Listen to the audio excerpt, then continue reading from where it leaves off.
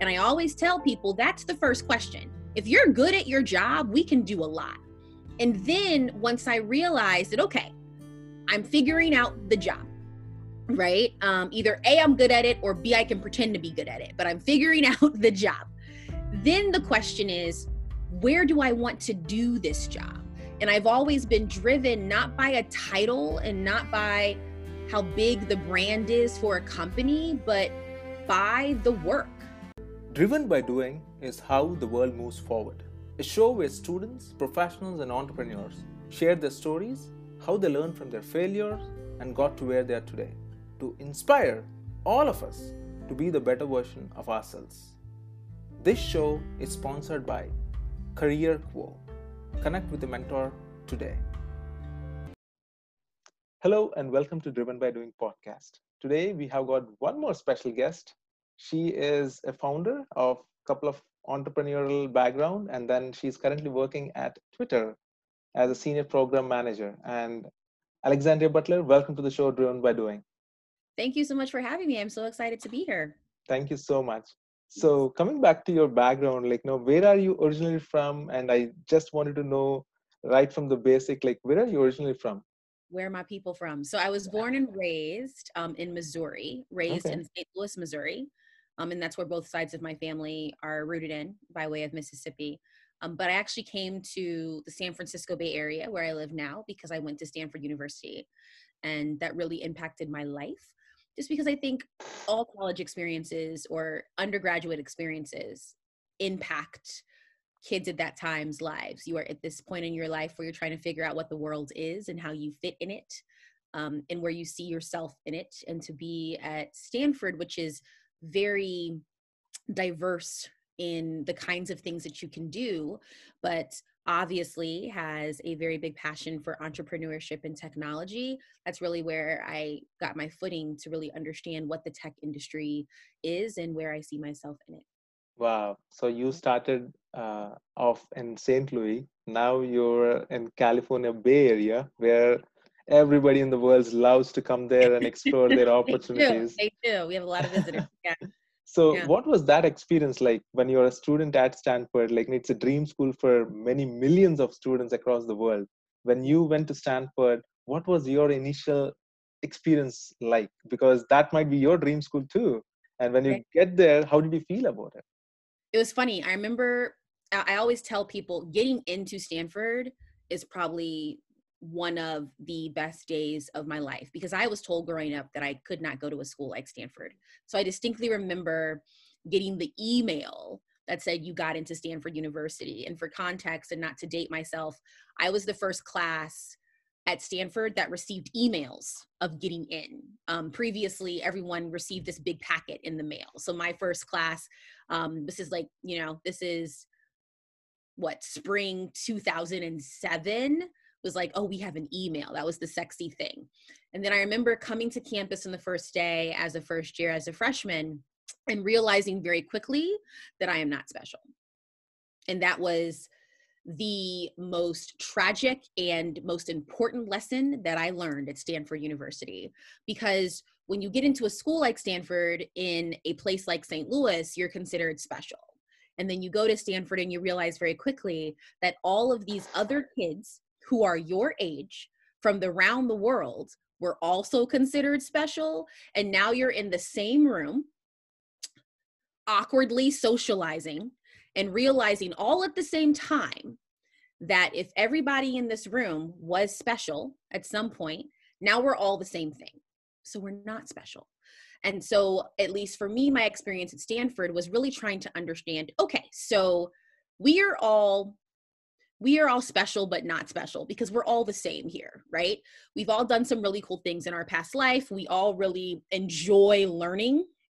But this kid down the hall for me, he's the fastest runner in Canada.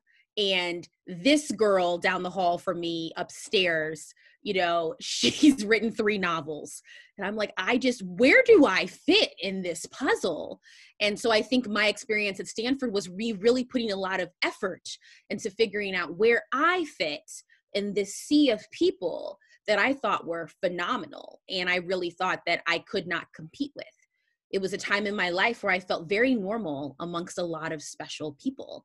And thank God and the ancestors that I have a great family support system and wonderful adults at Stanford who mentored me and sponsored me and loved on me. And they were very big on helping me find my voice, and helping me find my path and my journey to figure out, so why am I special? But then it's funny because looking back, when I talked to my friends who went to Stanford, they all had the same mindset. So we never talked about it, but all of us thought, wow, I'm the less special person of the special.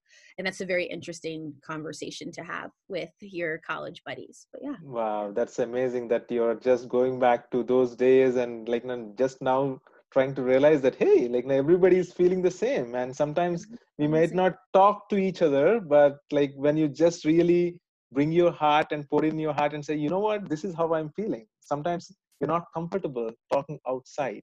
Oh gosh, yeah. Vulnerability is real, right? We're definitely not. And I think the big lesson that I learned from that experience is that everyone is truly special, and 99% of your specialness is stuff that you don't even realize. And that's what I started doing. So every couple of years, I actually sent an email to mentors and sponsors, and I asked them, what are my areas of strength and what are my areas of opportunity? Because you need to constantly be reminded, because most of your strengths, you don't realize what you're doing. And it's so funny to me how when I get those responses and I use those responses to better my career, to say, okay, well, if these are my strengths, / if these are the strengths that people see from me, then what is the next step in my career, right? How can I use this information to my advantage to move into a different field or move to a different company or move into a different title, right? Based on people see that I don't see. And it's so eye-opening that when you do that exercise, all the things that people find glorious in you, you think is normal. Wow, just amazing that like when I start to hear about the background and where we kind of like think through this process. Wow, that's just amazing. And thanks for sharing that, because a lot of listeners who are listening to this, they might still feel that, hey, like, you know what, you're right. Alexandra is right that like I felt the same. So I think really being vulnerable is vulnerability again. We never talk about these things, but these are inside us. Trying to get it out there, but we are so uncomfortable just to share to our own, maybe close friends even. Sometimes we don't even like, we feel that we are so close, but there are some things that we aren't even just comfortable just getting out there. So right. What would you tell students, and especially like you work with a lot of students and especially with career, like helping them, what would you tell students who are just getting maybe like in college, and especially this is very, very challenging time, and especially for folks who are going to college and also coming out of college, especially during this time. So what would you tell students, especially in this COVID-19 and everything is changing so rapidly? What would you tell them to really take care of their careers? And because they have got big dreams, they came out of college, they thought that the world is going to be great, we are going to go out there and really face those challenges that they wanted to solve. So what would you tell those students who are coming out of college right now? I would tell them a couple of things. So from a foundational level, you will be okay. So I need them to breathe. And the reason why I say that is this is the first time in all of our lifetimes that we've had a pandemic, a global pandemic. The last one was the Spanish flu in the early 1900s, right? So this is the first time that everyone on this planet has literally dealt with a pandemic, minus the 2 or 3 people that the BCC News have highlighted. I remember I read an article about this amazing woman who was actually born during the flu in the early 1900s, and she's still alive today. But clearly, since she was born during the flu, she doesn't remember it, right? And so we have nothing to compare it to. But I will say how companies are taking the pandemic is very similar to a financial crisis because they don't know what's going on. So a lot of companies are freezing roles. A lot of companies are laying off. A lot of companies, unfortunately, are having to temporarily let go of their new college grad programs or their internship programs so they can make sure they can store that money in the bank so the company can actually survive post-COVID. And I say that to say breathing is that we've had financial crises before. So as an American, and again, it's different all over the world. I remember in 2010, 2009, and we had a huge financial crisis, and everyone graduating, all of my friends graduating at the time from college, they were losing jobs. They would receive a job offer in January and they would not have it at graduation in May or June because of the financial crisis. All of those people are okay and they're thriving. So I say that to say, breathe. It's going to be okay, because we first have to acknowledge that you have a lot of feelings and you think that the plan that you had set in place for your life is now completely blown up like a bomb because of COVID-19.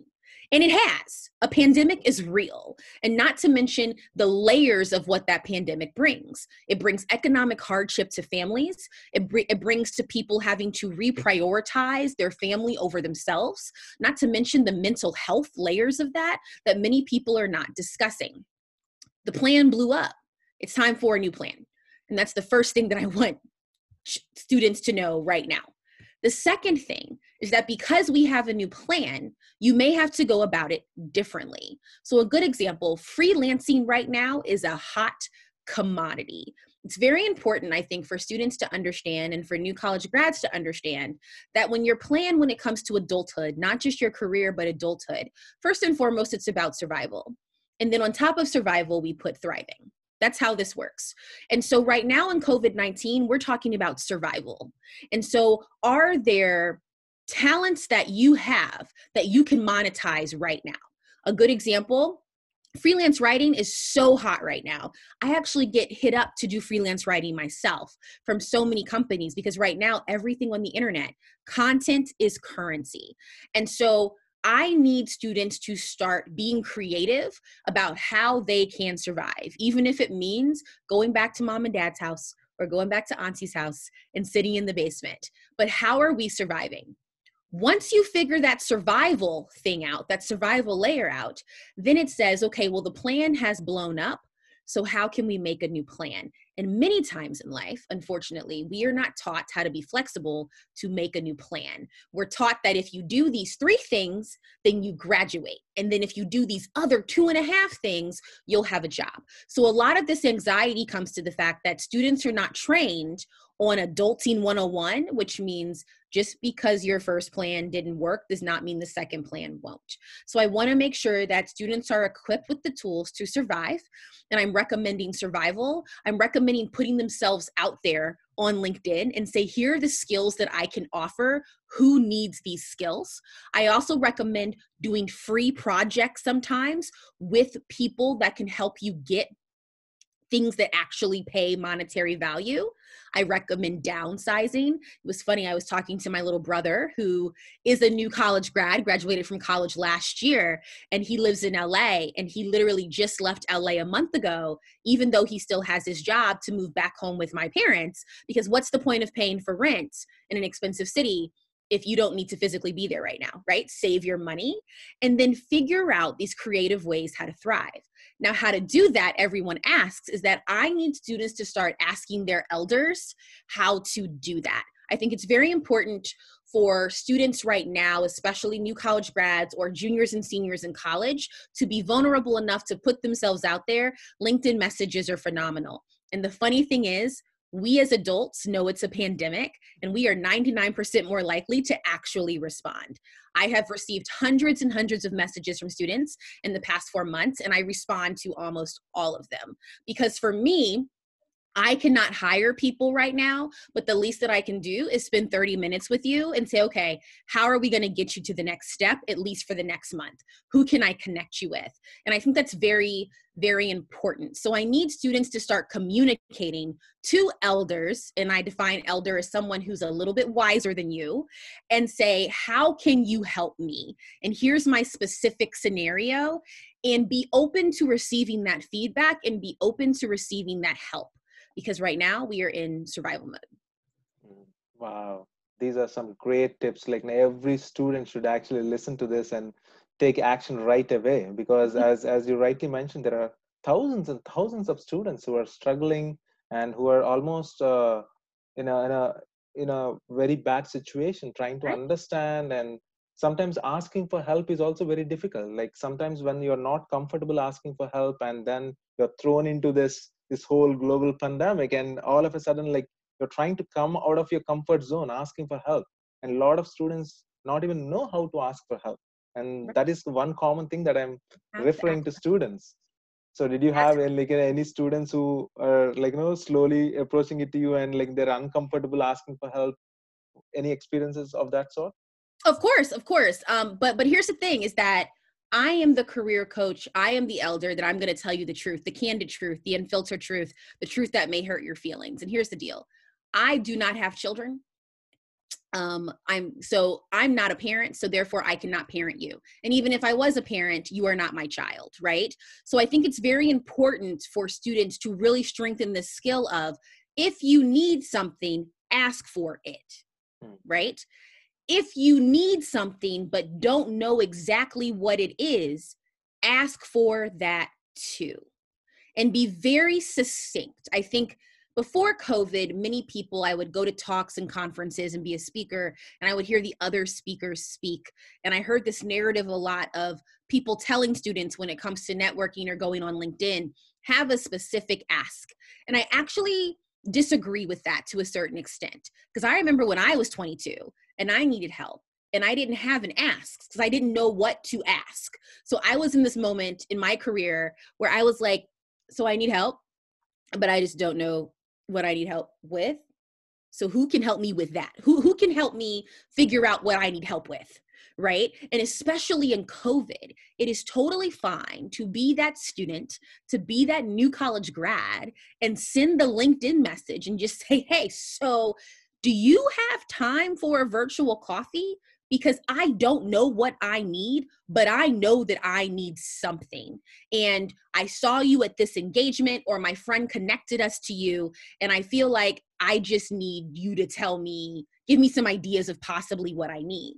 And you take that conversation, figure out what you need, and then you try to go explore that and go get it. It's totally fine with saying, I need help and I don't know what I need. And that's what's lacking right now when it comes to student development in college and just in careers. That's what's lacking, is that we're not telling new college grads that it's okay not to know everything, and it's okay to come to the table and just say, I don't know what I don't know. So tell me some stuff. Wow, again, like, students just asking for help, just having that courage to come forward, because this is a time. And even you rightly mentioned a while ago, saying that, hey, you know what, professionals are willing to help more than ever, just because now they have got a little bit more time, they're at home. Now they wanted to help you all because they understand it. Even when you reach that and send that first message, they understand, hey, they need my help. Spending just 30 minutes is going to actually help them, at least give them Right. some kind of a guidance. I think that's so. And then also taking a step back, and I don't mean to harbor the point, is that you don't know how many times right now in COVID, remember, I think it's important for people to see the other side of the story. So you have all these companies that are also in survival mode. When COVID hit, we had all of these college students saying, whoa, my internship, my job, what's going on? And you had all of these companies, whether it's tech or non-tech, saying, whoa, who's going to buy my stuff? How am I going to make it? How am I going to ship it? Like, everyone doesn't know what's going on. And it's important for people on both sides to understand that anxiety. We all have the same anxiety. So it's funny is that I always tell students as well right now is that if you allow people to know that you exist and to know your talents, I may not have something for you today, but you don't know how many people hit me up saying, hey, Lexi, so I need a social media manager next week, because companies are scrambling. So they don't know what they need right now. They know what they don't need, right? They're like, oh, I can't afford that right now. But in the midst of COVID, every single day, these companies, these nonprofits, these smaller organizations, they're figuring out like, oh, I now need this. And I may not be able to afford to give somebody a full-time offer with benefits, but does anyone know someone who can just do this on a contract basis? Perfect opportunity for a student, perfect opportunity for a new college grad, and you get paid. But if these people who are hearing this don't know that you exist, how can I nominate you for that role? In the past few months alone, I have definitely been hit up by many people in my network saying, hey, Lexi, I need this, this, this, and this. And I'm always connecting them to a new college grad, if having a new college grad could work, because I know new college grads need opportunities. But if I didn't know that new college grad, if that new college grad did not reach out to me and say, hey, let's talk, this is what I do, then I can't make that connection. So just because you reach out to someone on Monday and they can't help you on Monday does not mean they can't help you on Friday. And that's what students need to understand.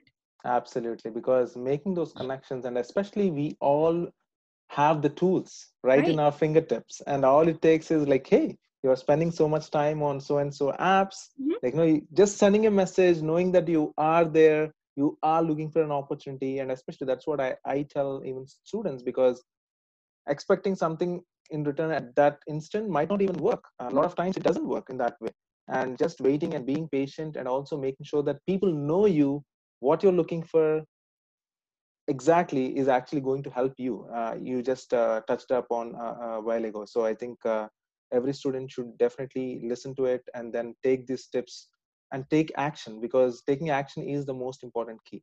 Right. So and you touched upon great points, Lexi. And one thing I wanted to know, like, how did you find your passion? Like, when you went to Stanford, like, you saw all these great students from all around the world, like, when did you figure out, like, this is what I'm really passionate about? I'm passionate about helping students, or helping like these non-profit organizations to go to the next level. And you are so involved in the community. I think that's what I kind of like, got some while researching about you.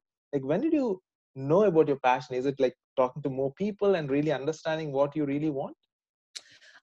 Yes and no. I think that I've always very much, the passions that I have and the passions that I perform today are passions that I had when I was a little girl.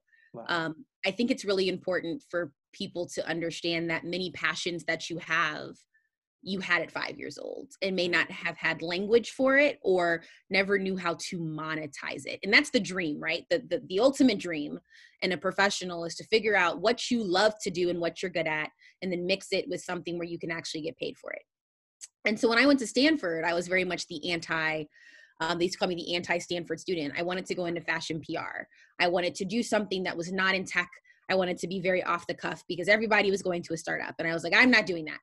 And so I really spent my Stanford career focusing on how to be a storyteller, something that I loved to do, but how to be a brilliant storyteller for public relations purposes. And I wanted to work for some, as I called it back then, some sexy name consumer company, whether it's Budweiser or Mercedes or a fashion house, something that's very consumer facing.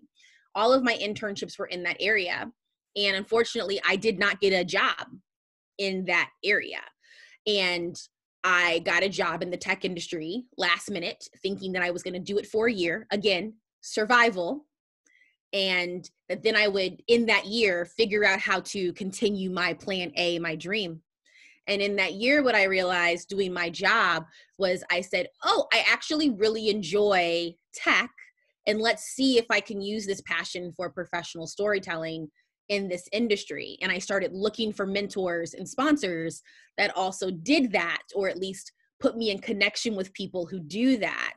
And that's really how my 9-to-5 job really picked up, and how my career started flourishing. So it was me acknowledging that, hey, I told everyone that I would never be in tech, but I kind of secretly like it. So how can we make this work? And that was me between 22 and 24 years old. I think the passions of community building and really being part of narratives that support this idea that marginalized people deserve equity and that white supremacy is real, and how can I be a freedom fighter in the small bubble that I have, even though I don't work in diversity and inclusion formally, that was always part of me. I always tell people I was always a freedom fighter. I was always the kid who was like, this is not right? Whether it was math class or science class or history class, I was always like that. And so what happened as an adult was I just did my day job. It was like, hey, this is not right. How we treat people is not right. How I'm being treated is not right.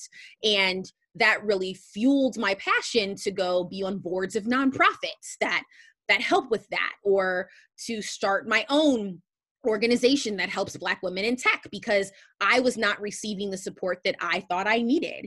A lot of my career coaching in college and college counseling for students really fit the hole and the need for me, because I felt like when I started as an adult, nobody was helping me figure out how the world works. And I was literally going to happy hour with my friends, and we were getting drunk and venting over all of these things that we didn't know. But at some point I said, well, what's the solution? And so I just started talking to adults about, how do I do this? And I realized very quickly that, oh, if I just start being more proactive in storytelling to new college grads about how to do this, maybe they won't make the same mistakes that I did at 22. Make some new mistakes. Don't make my mistakes. So yeah, these are known mistakes. Make new mistakes. Don't make my mistake. So it's all interconnected, right? Who I am as a freedom fighter and as a storyteller has always been there. It was just a matter of me figuring out, how can I do those things in my day job? Wow, yeah. That's just amazing. And you're not just a freedom fighter, but you're driven by doing. And like, you keep it out, and then you actually fight for things, and you take action. That's what, again, most needed. And a lot of people wanted to put it out there, but they're just uncomfortable doing it. But right. you take action and do all those great things, and thanks for everything. And now you started off your career, came out of Stanford, and then started at NetApp. Yeah, that is your first job. And then I was job. And then I was looking through your profile and thought, wow, Lexi was able to for somebody who doesn't want to get into tech industry, that's number one. She was telling that she doesn't want to get into tech industry. Right. Now, if I look at her profile, she worked at NetApp, Facebook, Airbnb, and right now is like all the big brands that everybody dreams to work for. So what was that experience all look like for you right now, if you look back? Crazy. I think number one, if you want to tell God your plans, if you want to make God laugh, tell her your plans. That's the first thing. Because this was not the plan at 20. But I'm very blessed and very honored to be part of this path. I think second thing is that do not, at least for me, I never planned on working at these kinds of companies. It wasn't this thing at 22 saying I'm going to work at Facebook, or I'm going to work at Airbnb, or that kind of thing. Literally, I started at NetApp because I got a job there. It was so funny. I didn't even know what NetApp did. None of my parents didn't know, my family didn't know. I go home for Thanksgiving and Christmas and they'd be like, I don't know what this is, right? But it paid the rent. But I learned a lot at NetApp. And so one big thing that I learned at NetApp was be good at your job. And so I was at NetApp for 4.5 years. And in that time, I was putting a lot of effort to be good at my job. Because I knew that at some point I'd want to go to a different company, but I need to know what I'm doing. And so in January 2016, I started thinking about, what do I want next? And I literally went on Google and I typed startup, because NetApp at the time was about 15,000 people. And I had been talking to friends of mine in the tech industry that I met, and a lot of them really enjoyed startups. So I said, okay, let me go to a smaller company. So I typed on Google startup, and then I typed on Google consumer facing. This is very shallow, but I wanted to go home to my family. And when I said where I worked, people didn't say explain that. NetApp is business to business. So most people who are consumer facing really don't know what NetApp is, even though it's a brilliant company. And then that's what I wrote. And at the time, this is 2016, there were all these lists that came up. And every list, Airbnb was in the top 5. And I started researching Airbnb, because I had never actually stayed in an Airbnb until I interviewed. And I said, well, I've heard of it. This sounds cool. The internet says it's cool. Okay, cool.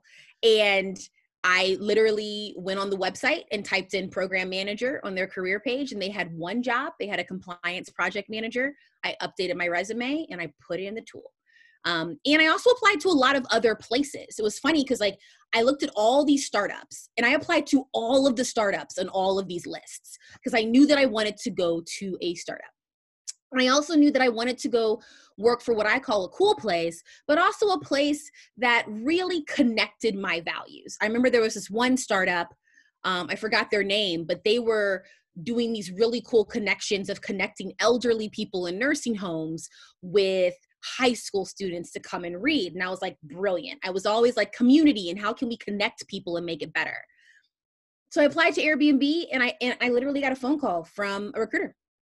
And it's interesting because when I was there doing my interviews, they asked me, have you used Airbnb before? I was like, no, I have not.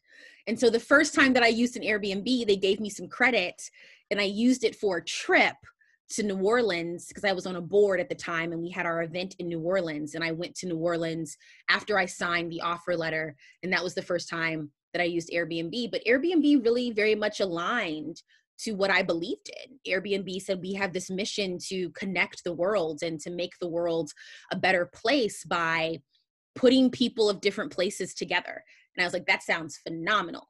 And so I was at Airbnb for 2 years, and it wasn't this thing of like, now I want to go to a different company. It was, I was doing this work. I was doing phenomenal work, and Facebook dropped in the DM at LinkedIn. I always tell folks, never say no to a conversation. And so I had the conversation in January 2018, which led to another conversation, and the types of work that I was going to do at Facebook. I was intrigued by the work, not by the pay, not by the name of the company, but really by the work. And so I went, and then I was at Facebook. And then in November 2019, I got a call from Twitter, and they were like, we're going to do this type of work. And I said, that sounds really, really cool, actually.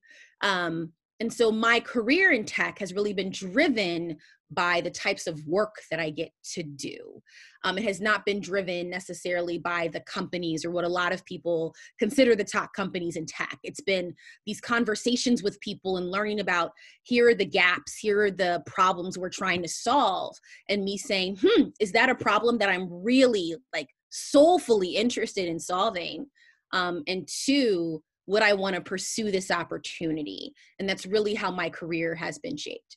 Wow, that is just amazing, because you actually answered my next question. I was supposed to ask you, like, what is your career framework? Like, how do you make those decisions? You just answered that question. Like, it was just simply amazing that, like, a lot of folks, when we look at job opportunities, we might look at the brand, we might look at the pay, like all these different scales or like different key data points. But one thing I think, just listening to you for the last couple of minutes, how you choose those, they choose you. You see what I'm saying? Like, you really loved what you could do in that role, or what kind of difference that you could make. And might be like, that's exactly what you love to do. You are a storyteller. You're a freedom fighter. Like you love to fight to make that happen. And exactly, that's exactly what you're doing throughout your last few years of your career. And it was just amazing that, like, just going through your thought process itself is like, makes me feel very good, such that, like, every student should go through this thought process. Hey, like, I love doing what I'm doing. So every day, that's what motivates everybody. It's not 100%. about But so with this foundation, as I tell students, with this foundation of, are you good at your job? And that's what NetApp got me, right? I think NetApp's a wonderful company, but when I went there at 22, I wasn't sitting there saying, oh, the work that I'm going to do here matches my values. I didn't know what a program manager was when I started at NetApp. Remember, I was not supposed to go into tech.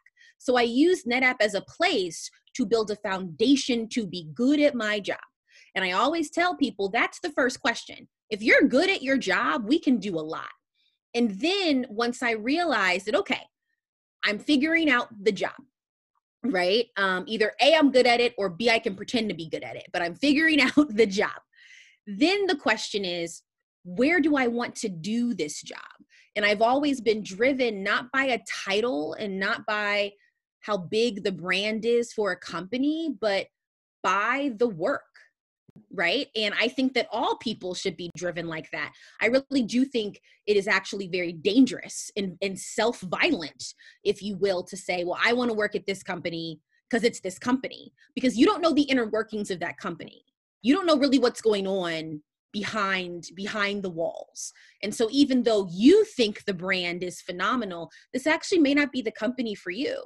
Right? So always follow your values. Is this something that you can really put your full self in? Does the mission of this company you wholeheartedly believe? Is the work something that you truly believe in? And then that doesn't matter if you work at the brand name company that you can talk about with your family, or if you work for a company no one knows about, because it's really about your happiness, right? At the end of the day. Wow, that's just amazing. It's really about our happiness, and like every day has to be a challenge that we really are passionate about solving. Mm-hmm. So, what resources that helped you in your journey? Like, one, you talked about mentoring, Yeah. you reaching out to folks. Like, what are the resources that really helped you in your career? Honestly, therapy. A lot of therapy. And let me explain why. Because I think that what therapy does is therapy requires you to figure out who you are. And that is the biggest resource you can do for your career. And let me give you an example. Not everyone is driven by the same thing. There's some people in this world that are driven by money. So how in which they move in their career, what decisions they make about their career, what companies they go work at, if they're driven by money, they're going to be working at companies that can give them the highest salary. And that's okay if that's what you're driven by. Not everyone is driven by money, despite what capitalist society tells you. Not everyone is driven by money. And to be honest, I would argue that most people are not. People are driven by survival. I need X amount of money in order to live my life and live it in a way that I like. But most people in the world do not need to be billionaires to have a happy life. Okay. And what I learned in therapy was I started figuring out who I was as a person, what drives me, what motivates me, things that I cannot stand, things that I will not tolerate, how I want to be treated, how I treat other people. And that has really driven my decisions in my career. Because now that I know more about myself and therefore know what environments I thrive in and what environments I do not thrive in, I no longer entertain the idea of working in environments that I do not thrive in. Like I said earlier, I will take every single LinkedIn request because you never know people are offering. And it's so funny. I've only worked at Twitter's my fourth company, and but I've received a lot of requests from recruiters, and I say yes to every single phone call, and we'll do a 15-minute phone call. And the older I get and the more that I practice self-love of like, who am I? Within the first 5 minutes, I can easily say, I don't think I'm the right person for you, because I know what I'm looking for. It's not about, because to me, it's not about the money and it's not about the brand, right? For me, what I value and who am I is I value how I'm being treated and the types of things that I get to do and what type of corporate culture, right? Is it toxic? Is it flexible? Is it loving? These are very important things for me, right? And as you get older, you'll start mapping keywords to certain things and you're like, oops, that's a keyword, I don't want to go there. And then we can just end this phone call compassionately and respectfully, right? But people always ask me that, and it's like, yes, I can give you a list of books, and yes, you should go find a mentor. But for me, the more that I worked on myself and learned who I was, and that's a continued journey, it is much easier for me to make career decisions, because since I know who I am, then I can easily have a conversation and say, oh, that's not for me. Or, ooh, that is for me. And that's really important. So as I evolve as a person, maybe my career decisions will also change. But I think that actually goes in line with your previous question about values, right? And so I always tell folks the biggest resource I've ever done for my career, and actually just my whole life, has been therapy, in order for me to get to know me, and not the person that I want to be, not the person that I put on Instagram, not the person that I want people to think about me, but the literal person that I am, right? Like, I am stubborn to a fault. I am impatient. I like to get things done. When things are not done, I do not understand why they're not done, right? But I also want to work in an environment with people that have high emotional IQs, because I'm very big on, just because we work together, it is very clear that people come from different cultures and different flavors and different people and different foods and languages. And we have to come together. And how I like to come together is to learn more about you. So that's just how I work. So if I work for a company that doesn't allow me to do that, I'd be horrible at my job. Horrible. I get fired because that's just not who I am. So why would I put myself in a position to not succeed when I know exactly who I am? And there's an opportunity being presented to me that does not fit who I am. Wow. Just having that clarity and then just doing by therapy that you are so focused and motivated, just talking to you, you really know who you are and what you need. And that clarity is something that most don't. Right. And and So, and I definitely dealt through that ambiguity when I was in my mid-20s, and it wasn't until I started actively going to therapy twice a month where I was like, "Oh, so this can help me figure out who I am." And nor am I saying that therapy is the only way to figure that out. I'm just a very pro person for therapy. I think it heals souls. Especially people that have systemic trauma. And as a Black woman in white America, I have a lot of systemic trauma, but it really taught me to figure out who I am.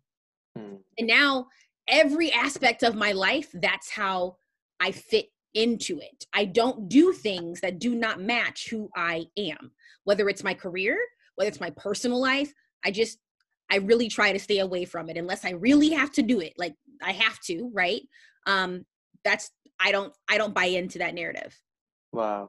So a couple of years ago, in the similar line of Yeah. our discussion, I started like meditating because something See? because that's how I learned about myself. Because when I Mm, started meditation, I was so nervous. I was an introvert, not really having a clarity of what I'm wanting to do, and for everything, I used to feel so uncomfortable mm, just talking to other people around me and not having the courage, I would say, to mm, really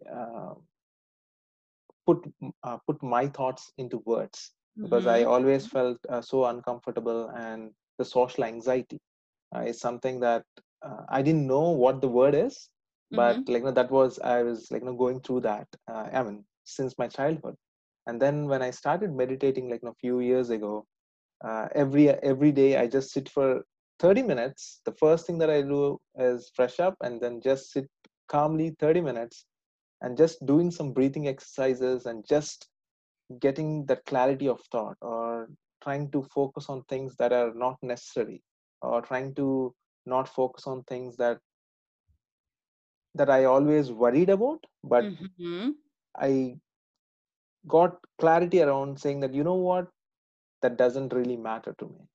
What I mm, am really thinking that are my worries, I don't even care about them, in fact. mm. So And having, how has that meditation, think about Venki pre-meditation, yeah, right?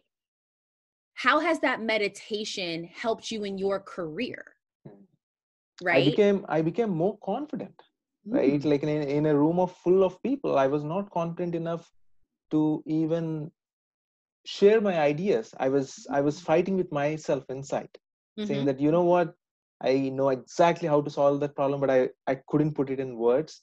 I was not comfortable speaking in front of people, mhm, just sharing my ideas, and I was just fighting inside myself. You know what, I can solve that problem, but I was mhm, not comfortable sharing that. And it was that fight that I was fighting against myself. mhm, I was fighting against myself. I don't know what others would think about me, mhm. and just not having that confidence is something that I struggled with for a long time. And Let's take a step back then, right? So it's okay. So now you're doing meditation, you feel better. First and foremost, you just wake up every day and you just feel better and you bring that energy to work. And then it's showing that, okay, I have more confidence. So now you're speaking out more in meetings. So now the managers and the leadership are like, oh, he solved that problem. That was his idea. And then look at your performance review, right? And then now you're being promoted and now you're being sponsored because you're like, wait, he solves problems. mm, All because you took the time to say, what can I do for myself to get to know me more? mm, Meditation.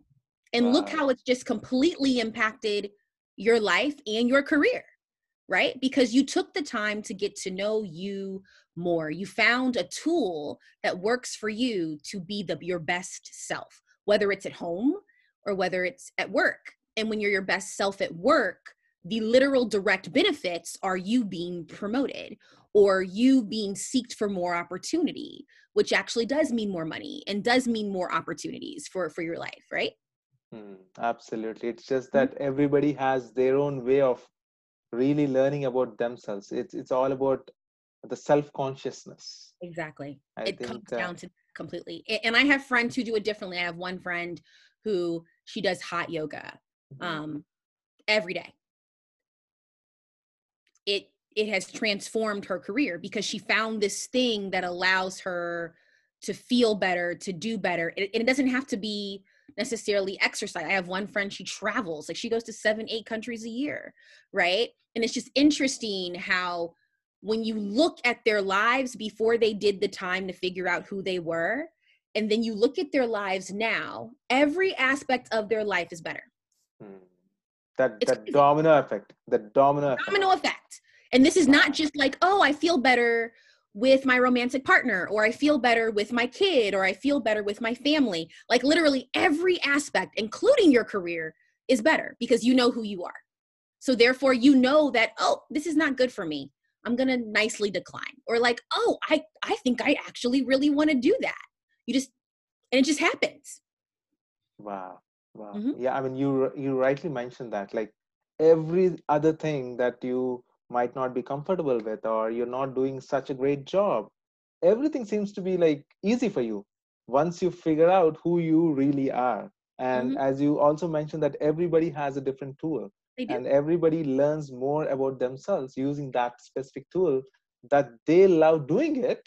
By doing it, they are learning about themselves, and they're making a change for themselves and for the people around them. Right.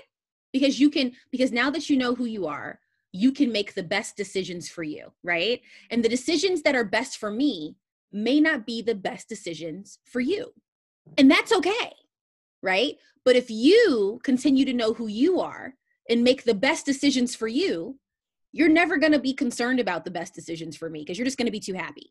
That's great, right? Wow. I always tell students and new college grads, young professionals, that this whole idea of figuring out who you are, as cheesy and like in the clouds as it sounds, if you take the time to get to it, then a lot of this other stuff will go away.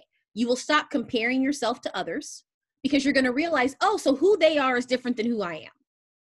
So if my friend wants a puppy, that's going to make them so happy. But if I don't want a puppy, I'm going to be happy not having the puppy, right? Oh, my friend wants to become a VP of engineering. But, oh, I don't want to be a VP of engineering. Okay, well, then why are you mad about not getting that promotion? Right?